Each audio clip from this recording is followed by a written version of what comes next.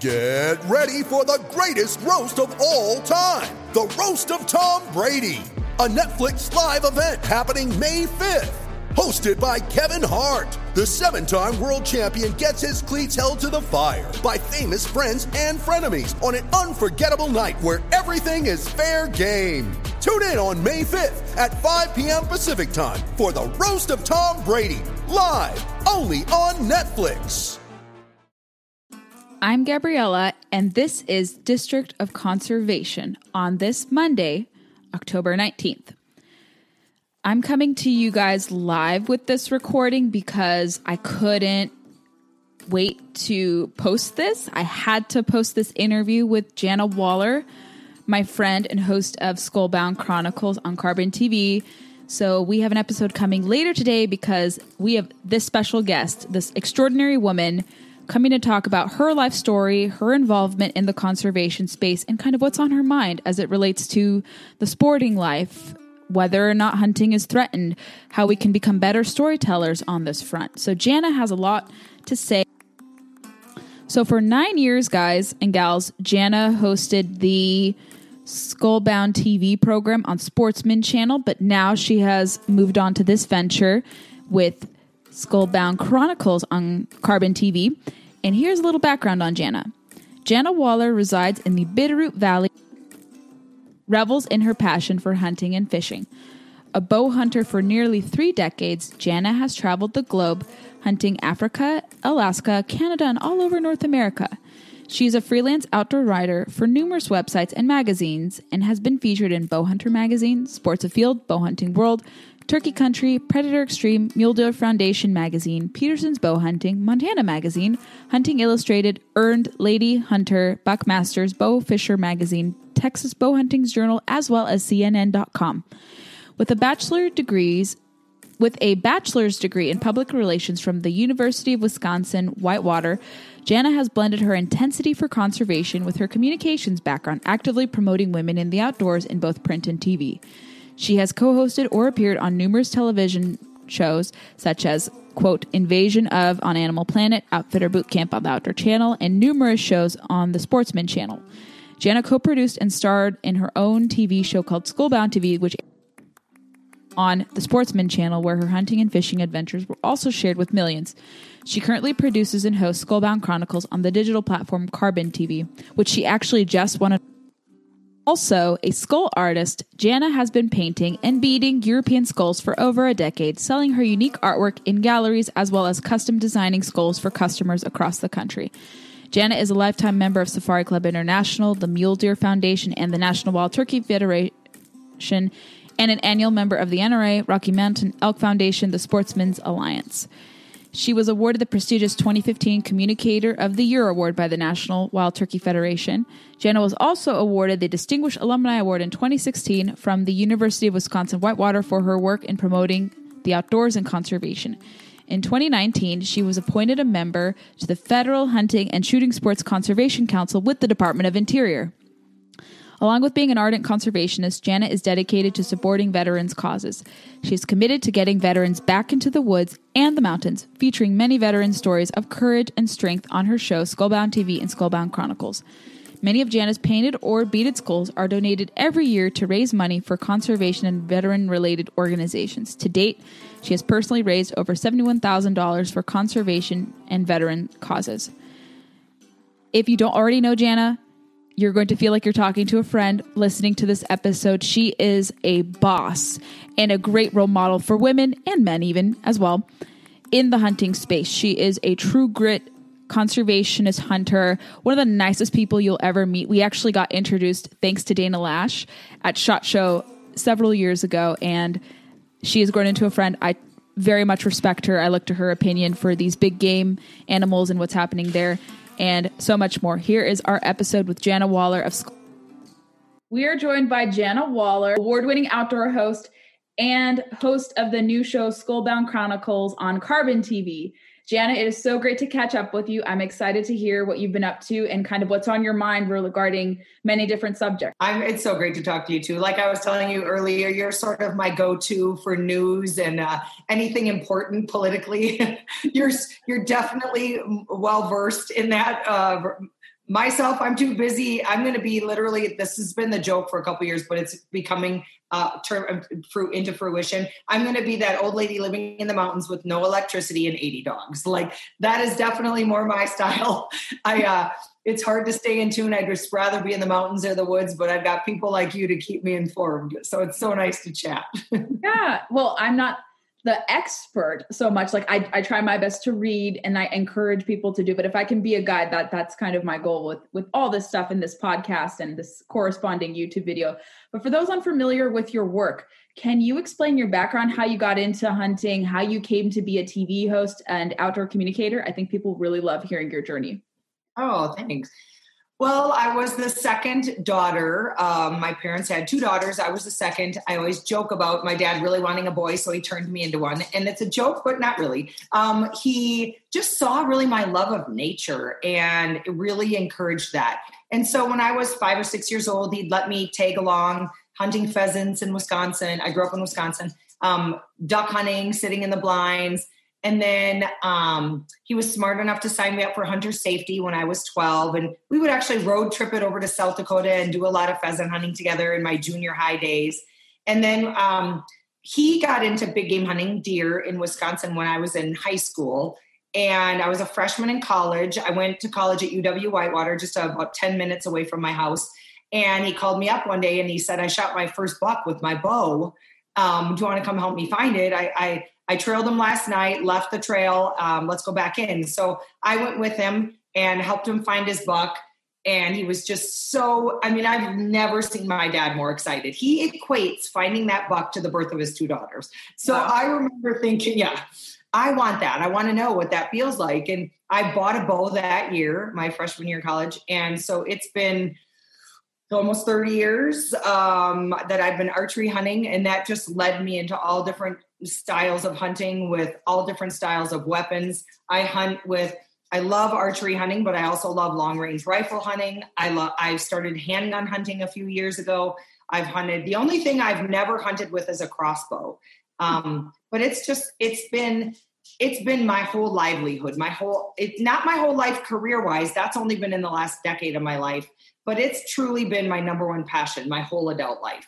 And I also think it's the thing that really bonds my father and I. We are really good friends. We always have something to talk about. We always have stories to share. And it's been a true blessing for me. And it's so funny because my sister and I could not be more opposite. The joke is she only goes outside to get to her car. But she's an amazing mom of 3. And she's definitely gone down her own path, completely different than mine. But it's amazing being raised in the same family of what a little encouragement can do for your kids in the great outdoors. And most hunters know that truly that's what hunting is all about. It's just appreciating Mother Nature and being outside. And then there's a lot of other layers to that as well. There's gathering your own food and spending time in the camaraderie with friends and family. And my life has kind of gone a direction where I spend time in the woods and then the mountains with veterans, that it's been just incredibly soulful to me, really, to hear their stories of combat while we're hunting and healing for both of us, to just get a better appreciation for being a woman living in this amazing country. But yeah, hunting has been basically a part of my entire life. I'd say the 30 years of my adult life, the first, I'd say 18 or 19, would you say, I was in outside sales. I worked for Edward Jones for 10 years, kind of doing the corporate world. And then about 11 years ago, I moved out west of Montana, started my first show, Skullbound TV, that was on the Sportsman's Channel. And that aired for 9 years. And then there's been a kind of big change in my life in the last year and a half. My ex-boyfriend and I broke up. He was my cameraman and my editor. And in trying to decide if I wanted to continue on with the TV show, I decided yes, but I wanted to jump into a different platform. I think that the TV world is just changing a lot right now, and people are cutting their cable cords quite a bit. And so I went to Carbon TV, which is like YouTube for hunters. It's free. It's never gonna be, it's never gonna discriminate like YouTube does on some hunting videos. It's owned by and for the hunters. And so it's been a really great place. My first season of Chronicles was highlights of the past decade of my life with Scalebound TV. And this second season is all brand new episodes. That is exciting. Yeah, I think I have talked about that with you a little bit offline, how there is this kind of shift, because I admit I don't watch a lot of the outdoor programming except if it's like on Discovery Channel and some of the other available channels there, because I don't have time to consume so much unless if it's like, I know what's in season. I think a lot of young people like myself like to consume stuff online, especially if they're new to hunting. I mean, for me, I've been fishing for most of my life, but learning about hunting, I've definitely learned through people like yourself, through mentors I've had, and social media has helped too a little bit with trying to navigate certain things. And I think younger people, especially since you're trying your best to reach out to these people who are my age and younger, I think social media and these type of consumable channels like Carbon TV could better reach people just because it's more at their fingertips. There's no barrier to access to watch it. You're not tied to cable so much with doing so. And it's a good way to communicate. And are you going to be chronicling some of your international travels once obviously the borders open up to do so? You also include domestic and international travel? Absolutely. Yeah. And absolutely. So there's an app on your phone, people when they're sitting around during break or in their car waiting for friends or, it's just in the palm of your hand, any 24/7, that's the beauty of it. And that it's free as well. We all like free. And I really believe, like you said, this technology world we live in, of course, has pros and cons. Everybody's got their head buried in their phone and they've got to make a concerted effort to not do that, of course. But it is nice to consume, like you said, not for just learning purposes, but, sometimes a distraction is what we need from the chaotic world we live in. And I think a lot of hunting and fishing programming is that fun distraction where you can, feel the excitement along with people on their hunt. And some of my episodes are 5 minutes long. Some are 15 minutes long. It just depends. But that quick, short formatted, I think is really excited. My editor, Heath, can just kind of play around and make the story as short or as long as he wants. And it's been a real blessing. Carbon TV has just been a perfect landing spot for me. And I'm already signed up, going to be there next year. I'll have at least one brand new episode every single month.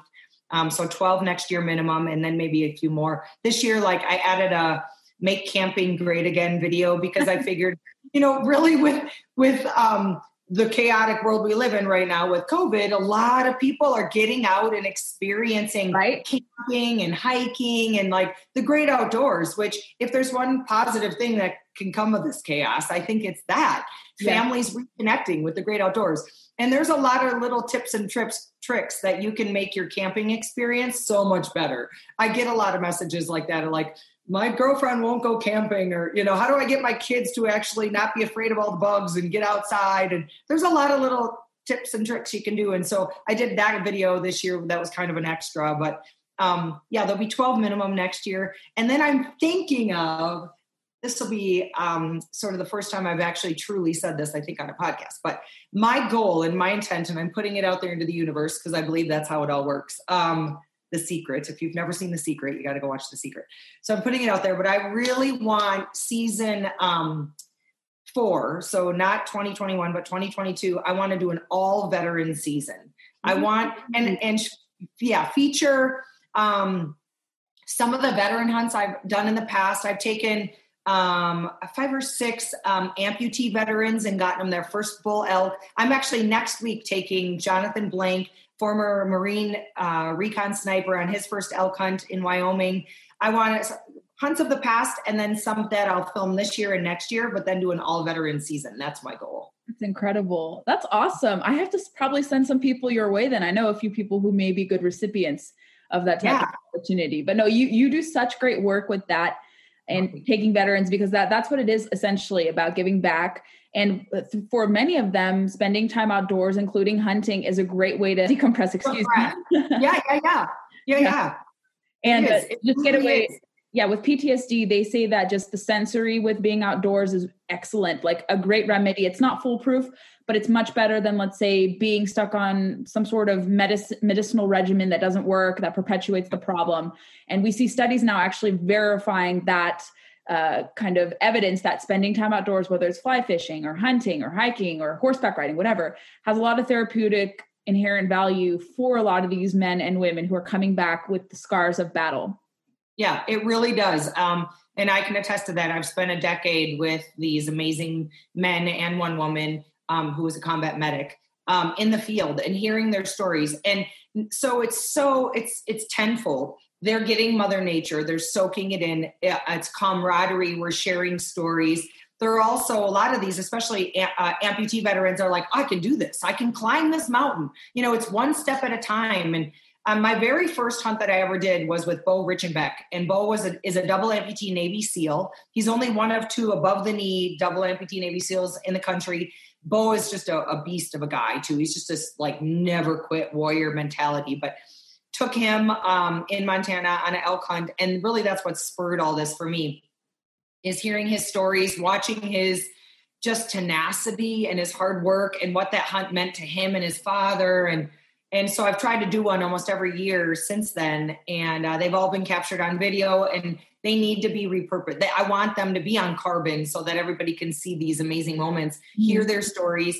What their stories do is not only for them make them feel like I can do this and continue on a lifetime of hunting, but more so is share their stories of what they've been through. And so that we can all connect with that and understand what an amazing country we do live in. I see a lot of your tweets that I absolutely love, talking about your family and your family's heritage, where they came from and coming into this country and the appreciation. And people don't, a lot of younger generations, whether you're in your teens, 20s, 30s, may not have that comparison like you do. And they don't understand that we live in the most amazing, we're so blessed and so lucky in this country. And I've been really blessed to do a lot of traveling in my life. I've been overseas.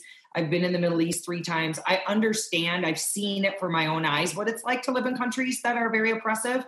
Right. And and people don't understand. I love that you are very strong on that stance, and you point that out on your Twitter feed a lot. But I want people to hear these combat stories and hear the atrocities they go through, and having friends die in their arms, losing limbs and life, and to be able to have a better sense of gratitude for this country and our freedoms, which include our guns and our hunting. Absolutely. Yeah. And a brief point on that, people actually don't understand that we have actually the best conservation model system. It's not perfect, but I would say compared to the rest of the world, we're the envy of different countries in Europe and Africa, although their models are starting to slowly catch up with ours. And they have obviously very different models in place. But my dad would always tell me stories, kind of to your point, that actually like fishing and hunting opportunities were reserved for the elites or for the communists. Basic lay people could not go fishing and hunting. So when people say like, and understandably, there's a discussion at large about public versus private land hunting access, and we can go on about that. But with both the private and public opportunities we have here, it's actually a lot better. And my dad was always told like, well, the free enterprise system in the United States actually destroys nature and wildlife. And he's like, well, since coming here, I've actually seen that theory proven wrong. So yeah, even, with kind of going along with the freedom that we have here, I mean, it's imperfect country like anything, but we're better off and better than most of the rest of the world, I would argue. And he's like, yeah, even like wildlife conservation and nature is preserved here pretty well compared to the rest of the world too. And we should be very fortunate to have not only that, and obviously with the sacrifices that veterans make for us to enjoy these different opportunities to go fishing and hunting, but we have a system in place where we should be appreciative of people and we can do this type of stuff. It's not restricted by your age. I mean, unless if you're way, way, way too young, obviously. But regardless of your age, it shouldn't be too difficult for you to fish and hunt. You just buy the license as you get older. There's a lot easier access points, and people are remedying that type of stuff on private land too, and even public land. There are obstacles on both. And it's a great system in terms of outdoor opportunities too. And I hope more people discover that. Maybe they are discovering that in these times. And organizations, that you work with, I want you to talk briefly about some of the organizations you work with, because not only are you a rock star when it comes to outdoor media, and I hope people do look to you, and you are one of the leading ladies, I would argue, like Christy Titus, Melissa Bachman, obviously Julie, as well, who heads up Carbon TV, and she has done a lot of hosting too. So there are some leading ladies like you who've actually really just kind of mastered the art of outdoor storytelling. And a lot of women are looking up to you. And I know with your involvement and some of the other ladies' involvement, a lot of organizations have tapped you to kind of be a spokesperson, to kind of be this dispenser of different things. So talk about the groups you work with. I think people will be curious to know which of the nonprofits and charities have decided to work with you, given shared mission statements. Well, thank you for all the kind words. I work with a lot of them. I'm actually a member of 9 of them. But as far as a business relationship, think about it. You can literally join 9, 10 conservation groups, become a member for less than $1 a day. I mean, we go through, a coffee shop and spend $5 on a cup of coffee, less than $1 a day. You can belong to 10 of them if you want. They're usually memberships are around $30, $35. Mm-hmm. And usually that comes with a great magazine. And, but just more so than that is feeling like you're a part of things. But on a business perspective, I work really strongly with the Mule Deer Foundation. I live in Montana. I do a lot of mule deer hunting. I see their work in my very own backyard and all the other states that I hunt. But the Mule Deer Foundation, the National Wild Turkey Federation is incredible. There's so much more than just preserving the wild turkeys. I mean, basically they've achieved that goal and now they're really trying hard. Their focus is saving the habitat, save the hunt, saving that public lands for all of us, as well as encouraging the youth to get involved. Sportsmen's Alliance is a great group that a lot of people don't understand.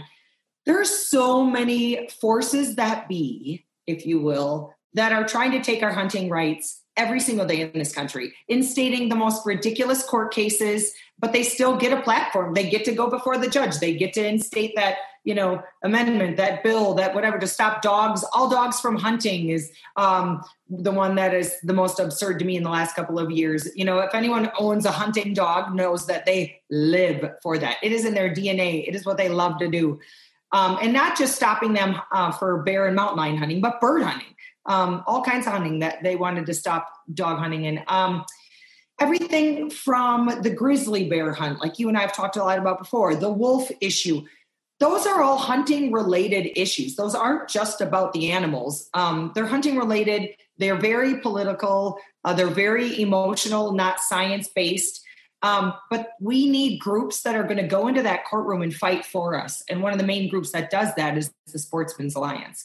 But they're all great. The Rocky Mountain Elk Foundation, Safari Club International, Sportsmen's for Fish and Wildlife. They're a great organization. There's so many good ones. Get involved, not just by becoming a member, but one way that I've given back in the last 25 years, I believe, is with my artwork. We might want to say that people, I always think it's funny if people hear she has a show called Skullbound TV or Skullbound Chronicles. And they think Skullbound, like the girl goes hunting skulls. Like how weird is that? I'm actually a skull artist. I paint and I bead skulls, everything from antelope, deer, bear, coyote to longhorn, buffalo, you name it. I've probably beaded it.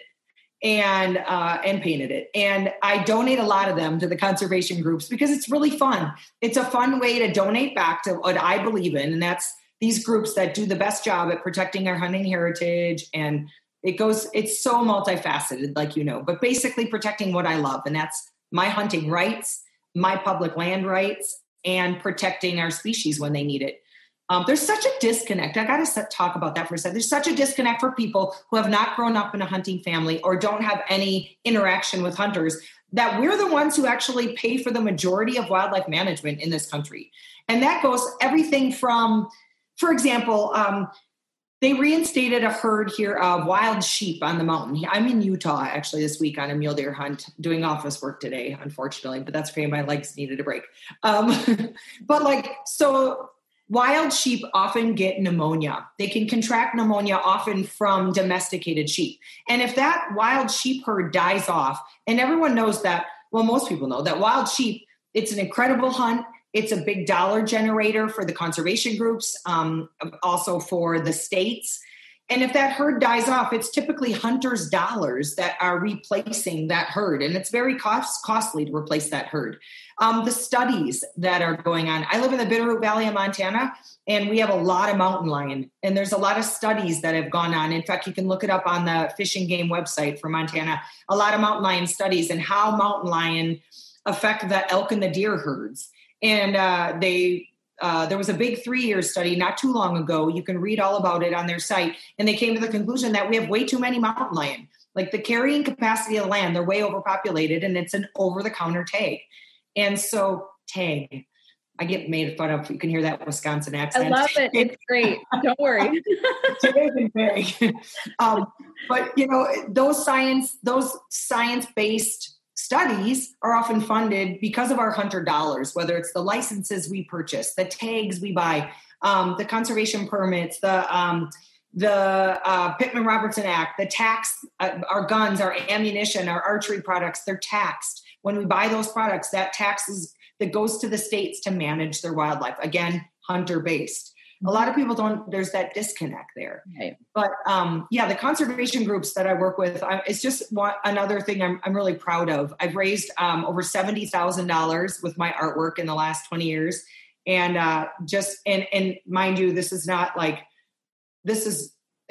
professional art. This is just my skull stuff that I love to do. That's super fun. And it builds up. And, I try to encourage people to not only get involved in a local conservation group chapter. The banquets are so much fun. You can win great hunts. There's often lots of guns and archery products you can win. There's jewelry, furs, you name it. It's so much fun. But give back if you can. I don't care if you make your own bracelets and jewelry. I don't care if you make your own artwork. Or I've had people who are really into leather making, and they've donated vests and knife sheaths and cool stuff like that you can go to these banquets and bid on. And to just get involved feels so good to give back.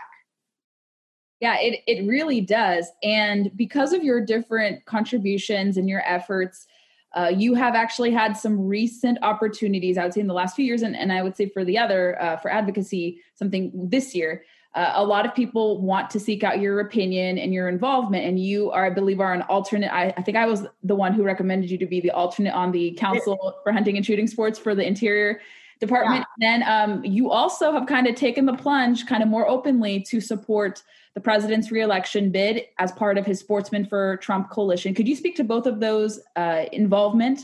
Yeah, it's an honor. I'm on the advisory board for the Sportsmen for Trump Council, and total honor. I think it's safe to say that I have never used my social media platform for anything really other than hunting and conservation messages. But I just felt like about a year ago to make a stance. I feel like this election is obviously the most important of my lifetime, definitely. I feel like our culture is changing and shifting. The idea of anyone being anti-hunting even 30 years ago was ridiculous. It was never thought of as something negative. And it's often portrayed in mainstream media as very negative, that we're all a bunch of hillbillies chewing our tobacco, shooting from the pickup truck, chugging a beer, and a lot of mainstream movies portray that. Social media is not kind to hunters at all. We get banned and blocked. I've had timeouts on Facebook with, like, for example, my last one was a big bear a couple years ago that I shot in Montana. Bear hunting is, part of the whole wildlife management system. If we don't manage our predators, then the ungulates suffer. I posted a picture of a bear I shot in Montana and got a timeout. That to me is so discretionary. That is so stereotyping hunters as something that we're doing something criminal or negative. Or, I've often tried to promote some of the companies I work for. I work for probably the biggest company that I work for is Nosler for their ammunition and their rifles. Sometimes I've tried to do a post about them and have gotten my post denied, that I can't put a little money behind it because I want to advertise maybe a new round that just came out or their carbon fiber rifle. And then I can't even do that. it's sad to me. And so about a year ago, I just decided that I'm not going to go over the top, but I feel like if you don't stand tall, you're going to fall for anything. And I wanted to stand tall. I believe that Trump is the best answer for this, the times that we're in right now. He's not a perfect man. None of us are. And I believe that if you dissected all of the policies and all of the principles that Biden versus Trump and laid them all out, we sportsmen, we hunters, we gun lovers need to get back up and need to get behind Trump. Probably the turning point for me was when I had heard the statistic of how hunters and anglers, how we are in the field so much in November that we typically as a whole and as a group do not get out and vote. And that in and of itself is scary to me. We can't sit on the sidelines anymore. Not just there's so many topics we can discuss, but the gun issue, for example. I am a woman. I live alone in Montana. And well, not right now. I have a most awesome roommate, Laura Zara. But yeah, we are both women. We live alone. It is my right. If I want a gun in every room of my house, which I have, it's my right. If I want to conceal a gun in my purse or in my truck, it's my right. I have a right to protect myself. I also have a right to protect myself, not just against the four-legged predators in the mountains, which I face all the time. You and I have talked about the grizzly issue a lot, but the two-legged kind that are, lurking around often dark corners. As horrible as these riots have been, I hope I know it's made people, look at the gun sales, made people realize that they have a right to defend their home, their loved ones, their private property. And that issue in and of itself, we know that the Trump administration is so much stronger on. And then there's tons of others that we could talk about. We could be here for the next 12 hours. But I just felt it was time to stand tall and strong.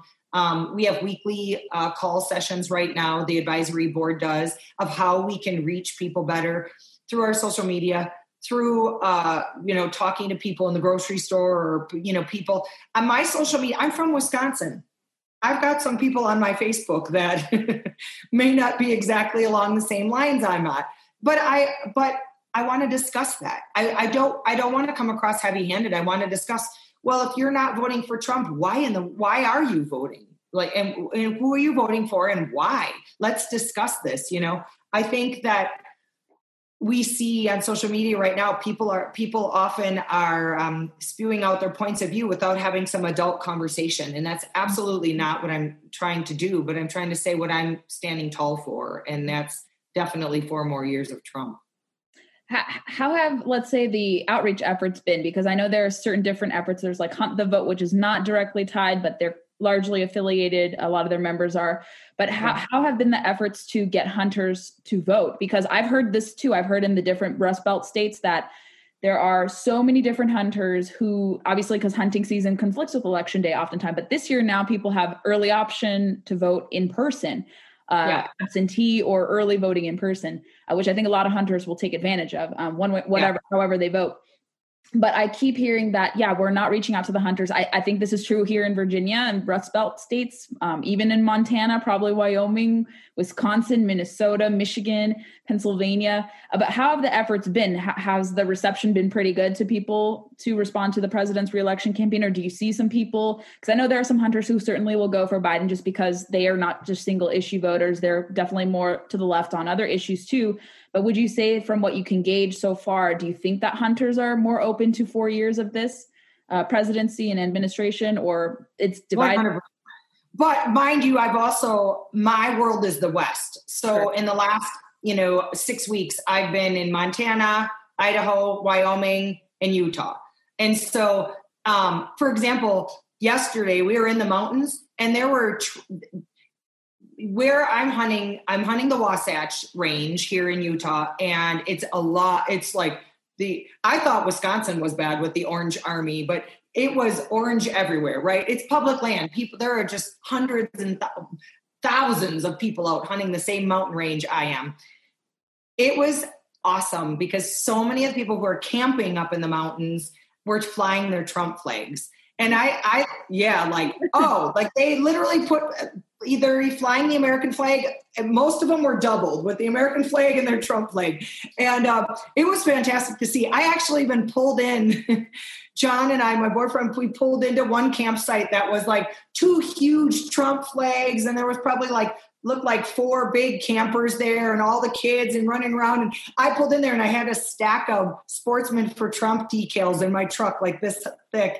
And I handed out decals. I just said, it's so nice to see your flags. I'm on the advisory board for Trump, and you guys like decals, and it is definitely, I would say, among the groups that I've been talking to, the sportsmen and women of the West, it's exciting to see. It's very pro-Trump.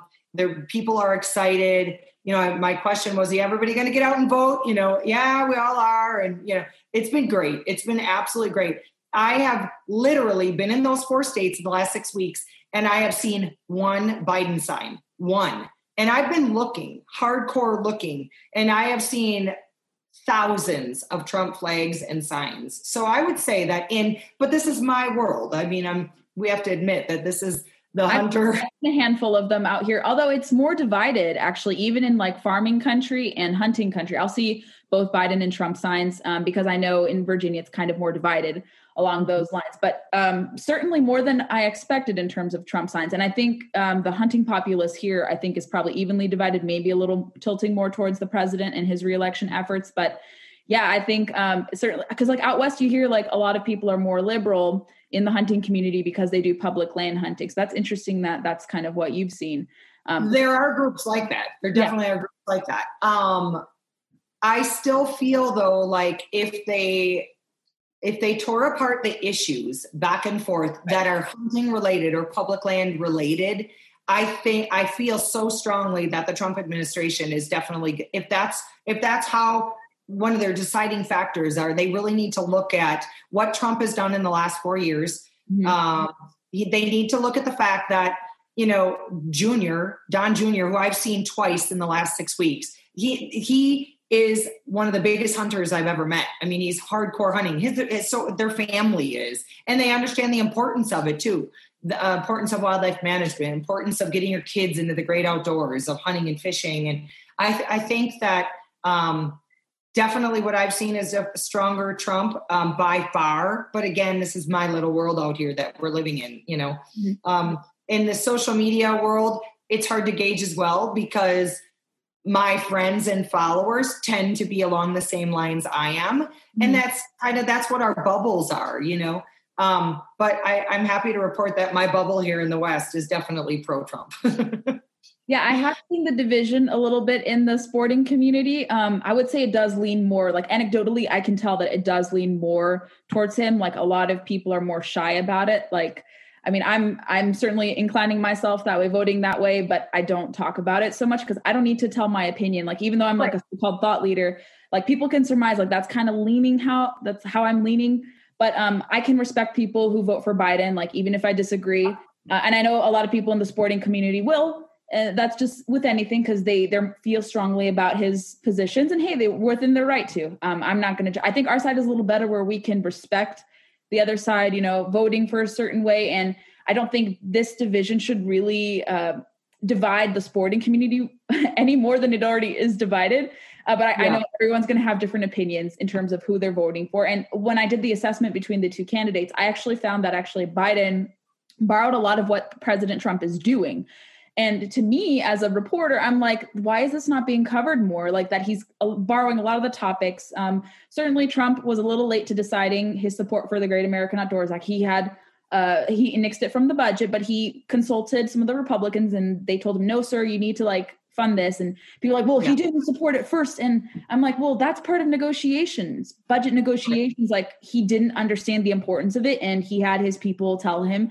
And I gave him a little slack for that because I was like, that happens all the time. Like, I bet you under Obama's administration, I recall many instances where he probably nixed certain things in the environment and conservation related issues and then included it or nixed it all together, whatever. So you have to give a little deference to the president because there are a lot of issues that happen. It's not that this issue wasn't important, but now he can say I have signed into law the most consequential public lands outdoor bill in 50 years of any president. So people who say that he was maybe a little late to the game, like, should give him credit for getting bipartisan support to get that issue across the line. And I think you will see sportsmen, even reluctantly, supporting him because he has done a lot to expand access. He's done a lot with wildlife corridors, with improving the environment in Florida and Lake Okeechobee regions, in the Great Lakes region. He's continuing to fund that. So I think people, if they read between the lines, they'll see that. And certainly they may be like, well, that's not enough proof for me to vote for him. And that's perfectly fine. Like, we're a constitutional republic. Everyone has different views.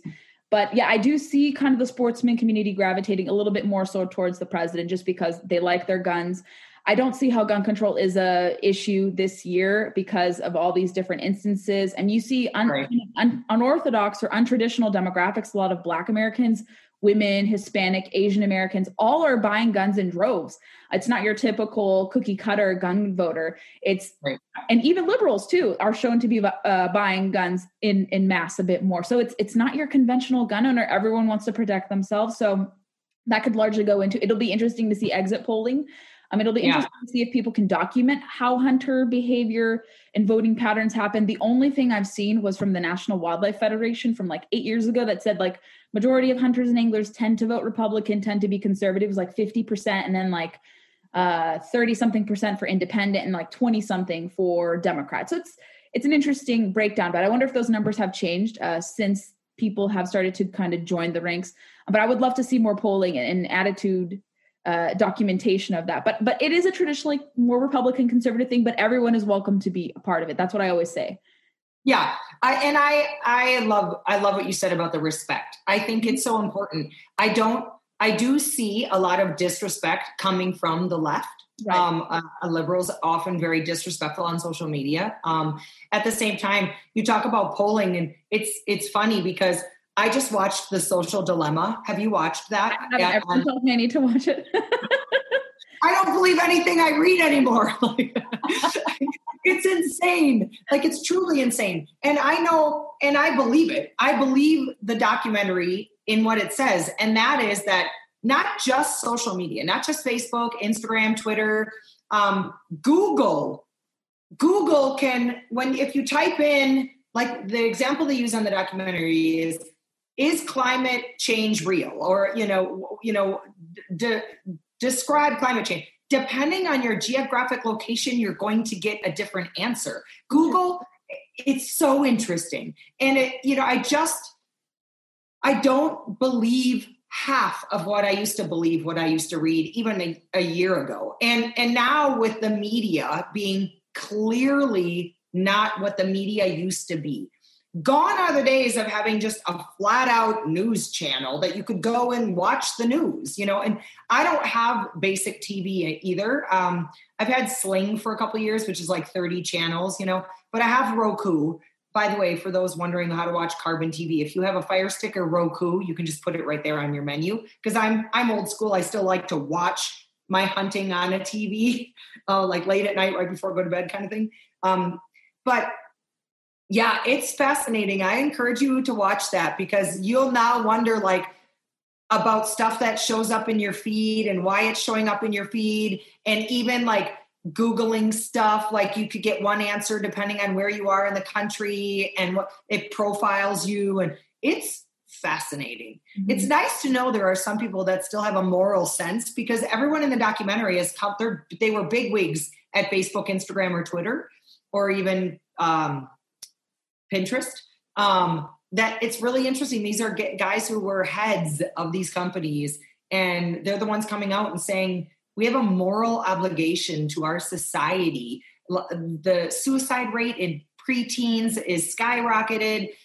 Teens and 20-year-olds have complexes. Like, morally, it's just not right what we're doing. It needs to be regulated in some form or fashion, just like the telecom industry is regulated. People who own your phones know everything about you, but it's regulated. They can't just sell off all your information.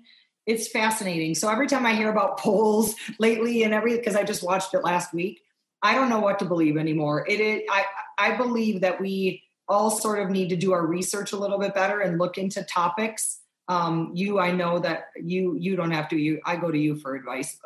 You probably do your research way more than most, but it's fascinating, this world we live in today, how we get our news from online, and that news is often slanted. And it didn't used to be like that, right? Reporters, their oath was to report the news and try not to make it commentary, try not to add opinion, and gone are those days, I believe.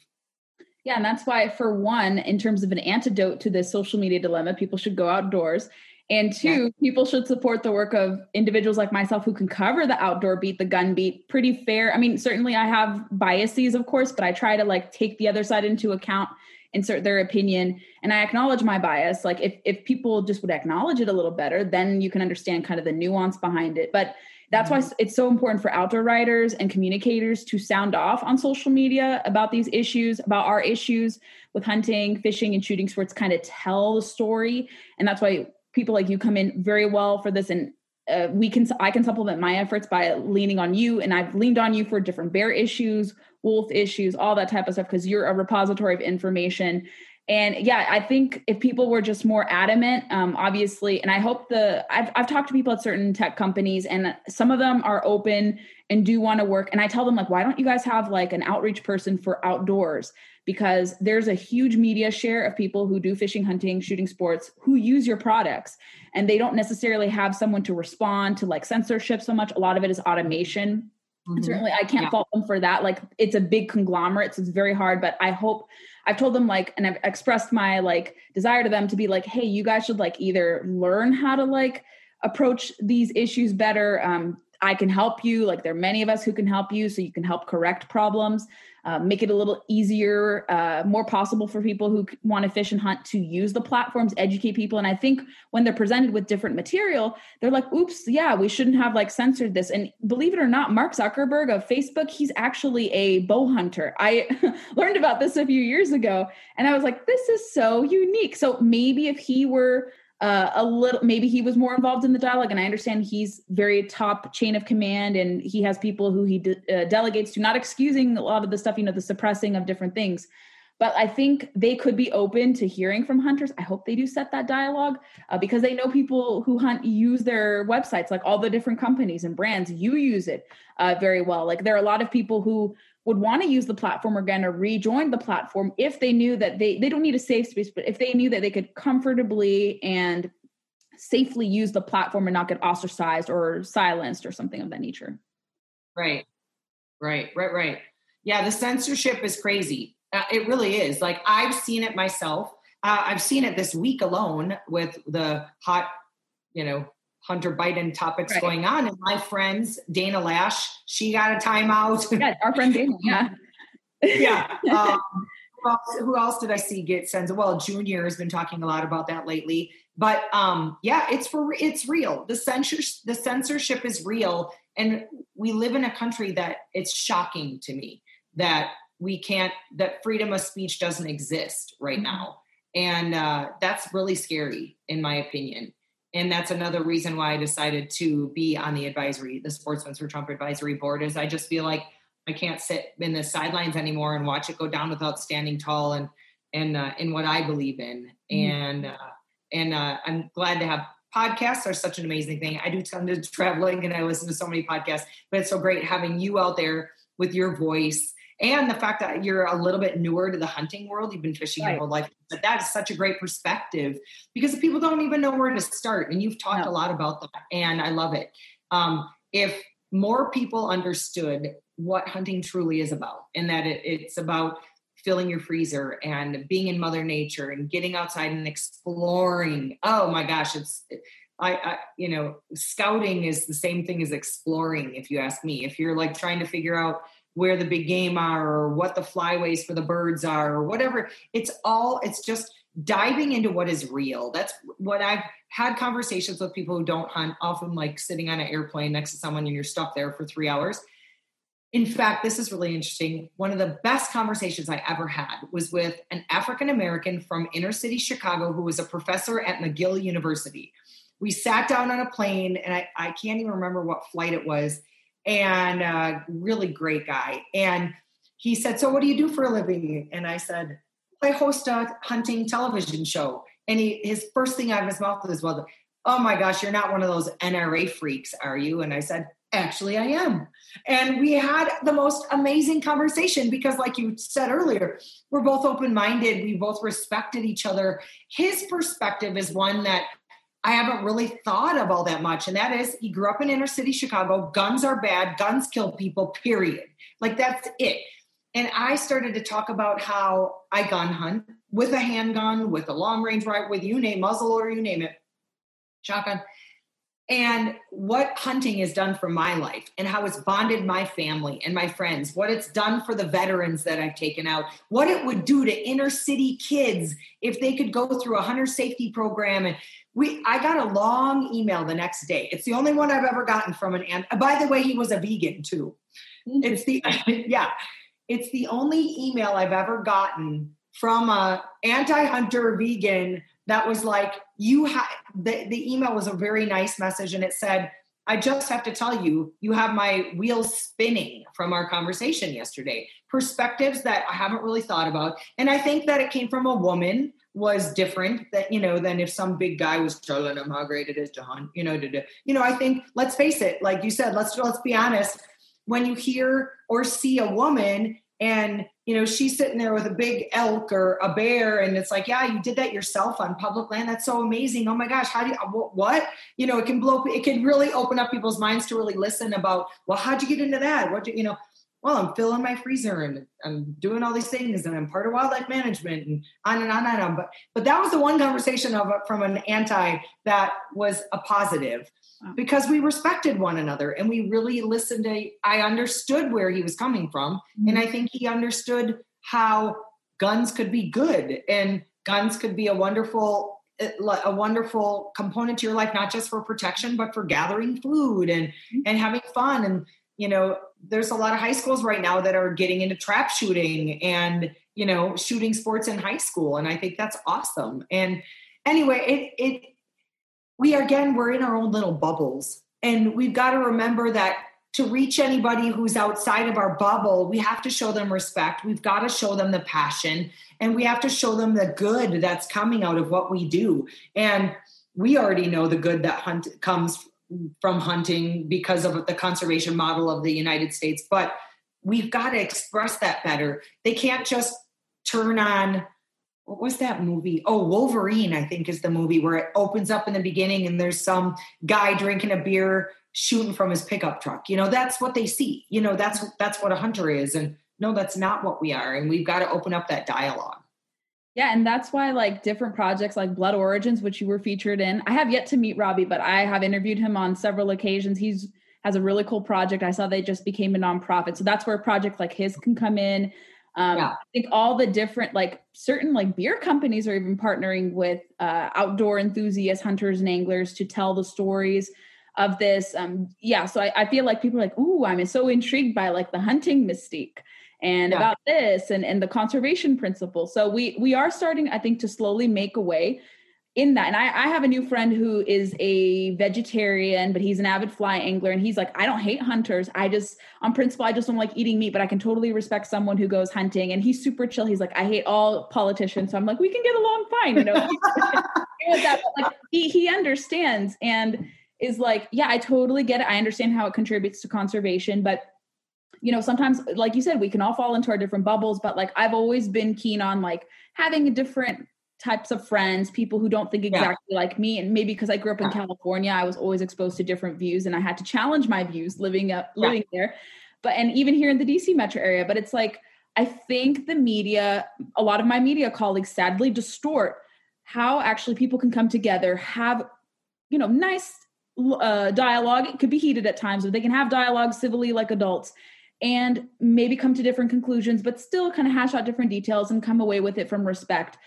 More so than they want it to be, because I think the media does make money. A lot of people, talking heads, make money through discord and disarray, and they don't care about dialogue. They're just like, just read a headline and that's it. Like there's nothing beyond the headline. Oh, look at like Cecil the Lion. That in itself is the most perfect example. Like talk about, just a storm that went across this country and actually the world, and people they didn't know the story. They didn't know the details. They don't understand the conservation aspect of hunting in Africa and what it does for, there are no poaching patrols without hunting. Like that, and that could be a whole podcast in and of itself. Robbie does a really good job on Blood Origins. People need to go follow Blood Origins social media account and also watch the shows on Amazon Prime. Everybody's got Amazon Prime these days. Because it is a better told story of why we hunt and why the world needs hunting in terms of conservation. And, but yeah, the Cecil the lion, I've been corrected. I've been saying Cecil this whole time. Apparently it's Cecil. But the story in and of itself is such a perfect example of mainstream media blowing it up and people not understanding the true facts behind it. And that happens a lot, even in our country, about specific styles of hunting. And we need to tell our story better. We knew. And I think it's moving in there. And the one thing you clicked on in my brain of saying, like, the craziness that we live in right now, 2020, this COVID craziness, if there is one thing, maybe two, that have come out of it that are real positives, is that reconnection to nature, like we talked about with people getting out and hunting and camping. Sorry, that's two topics. Camping, getting out into the great outdoors with their kids. And because there wasn't anything else to really do, right? We couldn't go to the movies, go to the mall, whatever. And also hunting. People went to the grocery store for the first time, maybe in their lifetimes, and saw empty shelves because of COVID.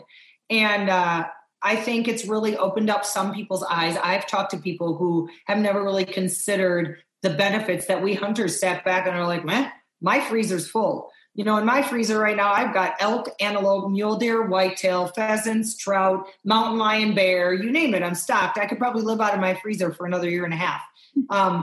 And that concept is new to people because of COVID. And so if there's anything positive that can come across all this chaos, it's that people maybe at least opening up their minds and understanding the hunter perspective a little bit better and the food gathering benefit of hunting. Mm-hmm. Yeah, we are seeing a little bit of a transformative effect on that. And we'll see if public opinion on hunting starts to increase. But I'm really curious to see how much the numbers in terms of participation will rise, because a lot of initial data that's coming out shows it's actually very good for us and for the industry at large. Yeah. I think so. And I've talked to a lot of people, and there's certain aspects of that are in play there too. Like the mentorship program that's now, and you would know better than I do how many states they passed the mentorship program where you don't, if you are with a mentor, you don't have to go through hunter safety first. And every state's a little bit different on the age. Some it's 10 for big game. Others like Texas, there is no age, restrictions, but the mentorship program is a great thing in terms of getting new hunters out in the field. And that's the one thing I've always told people who've never been before but are curious about it. Go along with a hunter. Flat out ask for the order. Ask if you can go along and tag along. You don't have to carry a weapon your first season out.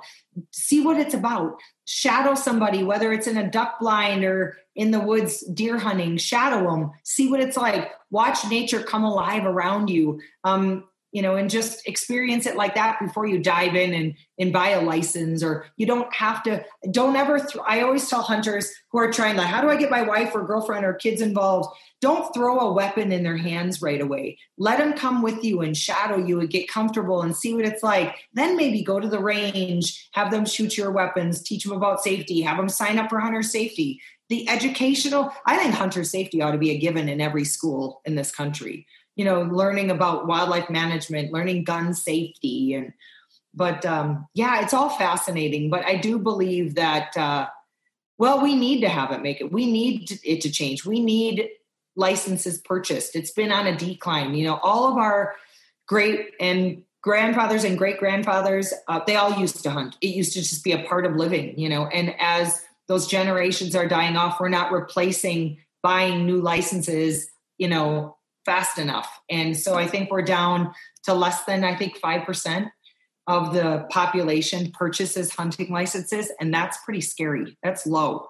It used to be 10%. It used to kind of be where it was easy to talk about even like a decade ago, because you'd think of 10% of us are hunters. We purchase license.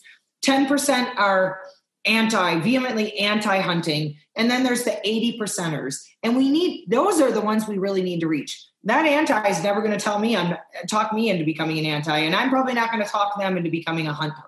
But that 80% that are sort of indifferent, that don't really understand what hunting's all about, they maybe don't have any hunter friends or didn't grow up in a hunter family.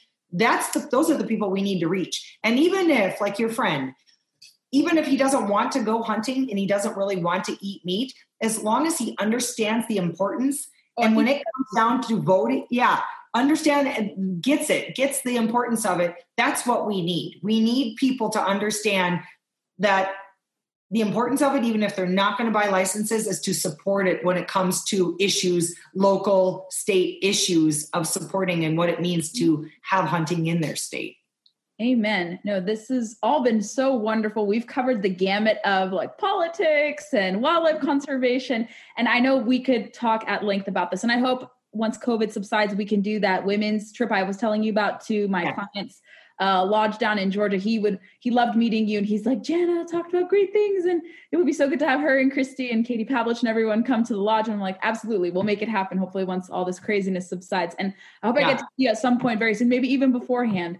But how can people connect with you, follow the show, get involved, learn about the different organizations you'd mentioned? So list off where people can find you in the show. They can watch Skullbound Chronicles on carbontv.com. It's free. They can Google it right online. They can watch it on the Carbon TV app. If they have a Roku or Fire Stick, they can watch it on their TV. They can also watch all previous episodes of Skullbound TV on motv.com. Those are still up there, like 9 seasons worth, I believe. All new seasons, though, are going to be on Carbon TV. They can also find me on social media. I do a pretty good job of try to post every day. It's Skullbound TV for Facebook. It's Skullbound.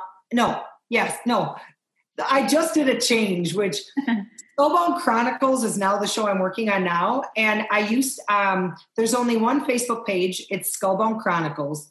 And on Instagram, I went and got the Skullbound Chronicles site, but it got to be too confusing posting back and forth. So if you go there's just a big post from like 2 months ago that says, go to Skullbound TV on Instagram. Your verified account. Yep. Mm-hmm. Yep. So Skullbound TV on Instagram, Skullbound Chronicles on Facebook, on Twitter, it's Skullbound TV. And, I'm much better at Instagram than I am at Facebook. It's funny because again, with that censorship, I feel like Facebook's a bit more censoring of my stuff than Instagram is. I don't know why. Same parent company. They're one of the same. Yeah, I know. But yet, as far as like boosting ads for my partners and such, I don't know why I have better luck on Instagram, and I have a better reach on Instagram, even though I have half the following. So who knows? But it's weird. That is really odd. But no, just when I think I have the social media world figured out, I then find out I don't. So. And I analyze social media stuff too, and it's ever changing. So I've been lost on certain things myself, but you have a great social media presence. Like I always love seeing your posts. I always message you like, oh my gosh, you have such a great like harvest. Or I try to reshare stories with my kind of smaller following on Instagram, but that's okay. But like I try to share your content too. And you really do have like a positive bent to your following and to your presence. So I always tell people like, you have to follow Jana if you want to learn, if you want to see a woman doing it all in the hunting industry, she's the perfect person. And I encourage our listeners and watchers to check you out on those and to connect with you. And I hope we get to have more conversations like this in person to catch up. And you keep us abreast with all your different things with the show, your involvement with the coalition group, with the advisory board on Department of Interior. And I thank you so much for speaking with me. And it's so great to be your friend and to catch up with you and to have you sound off on these important issues. Well, thank you so much for all the kind words. You're too sweet. And thank you for being my person I go to for needing political advice or seeing what's trending, what's not, whatever. You're way more in touch with the world than I am. So we make a good friendship. Thank you so much. And I look. Thanks for listening to today's episode. Make sure to follow us on Facebook, Instagram, and Twitter to never miss a beat or a guest announcement. Comb through some past episodes to check out guests and other discussions you may have missed or glossed over. Also find us on Apple Podcasts, which is our primary hub, and wherever your podcasts are played. Tomorrow's episode will be a brief explainer on some interesting ballot initiatives that are pro or anti-hunting or fishing across several states. We've talked at length about the Colorado ballot initiative, but I also want to talk about Utah's Amendment E, which would preserve the right to fish and hunt in the state's constitution. And there's also a measure in Pennsylvania as well. So we're going to talk about those three issues on tomorrow's episode, so don't miss out on that. Thanks for listening. Leave us some reviews if you like what you're hearing, and tell your friends about the show and spread the good word.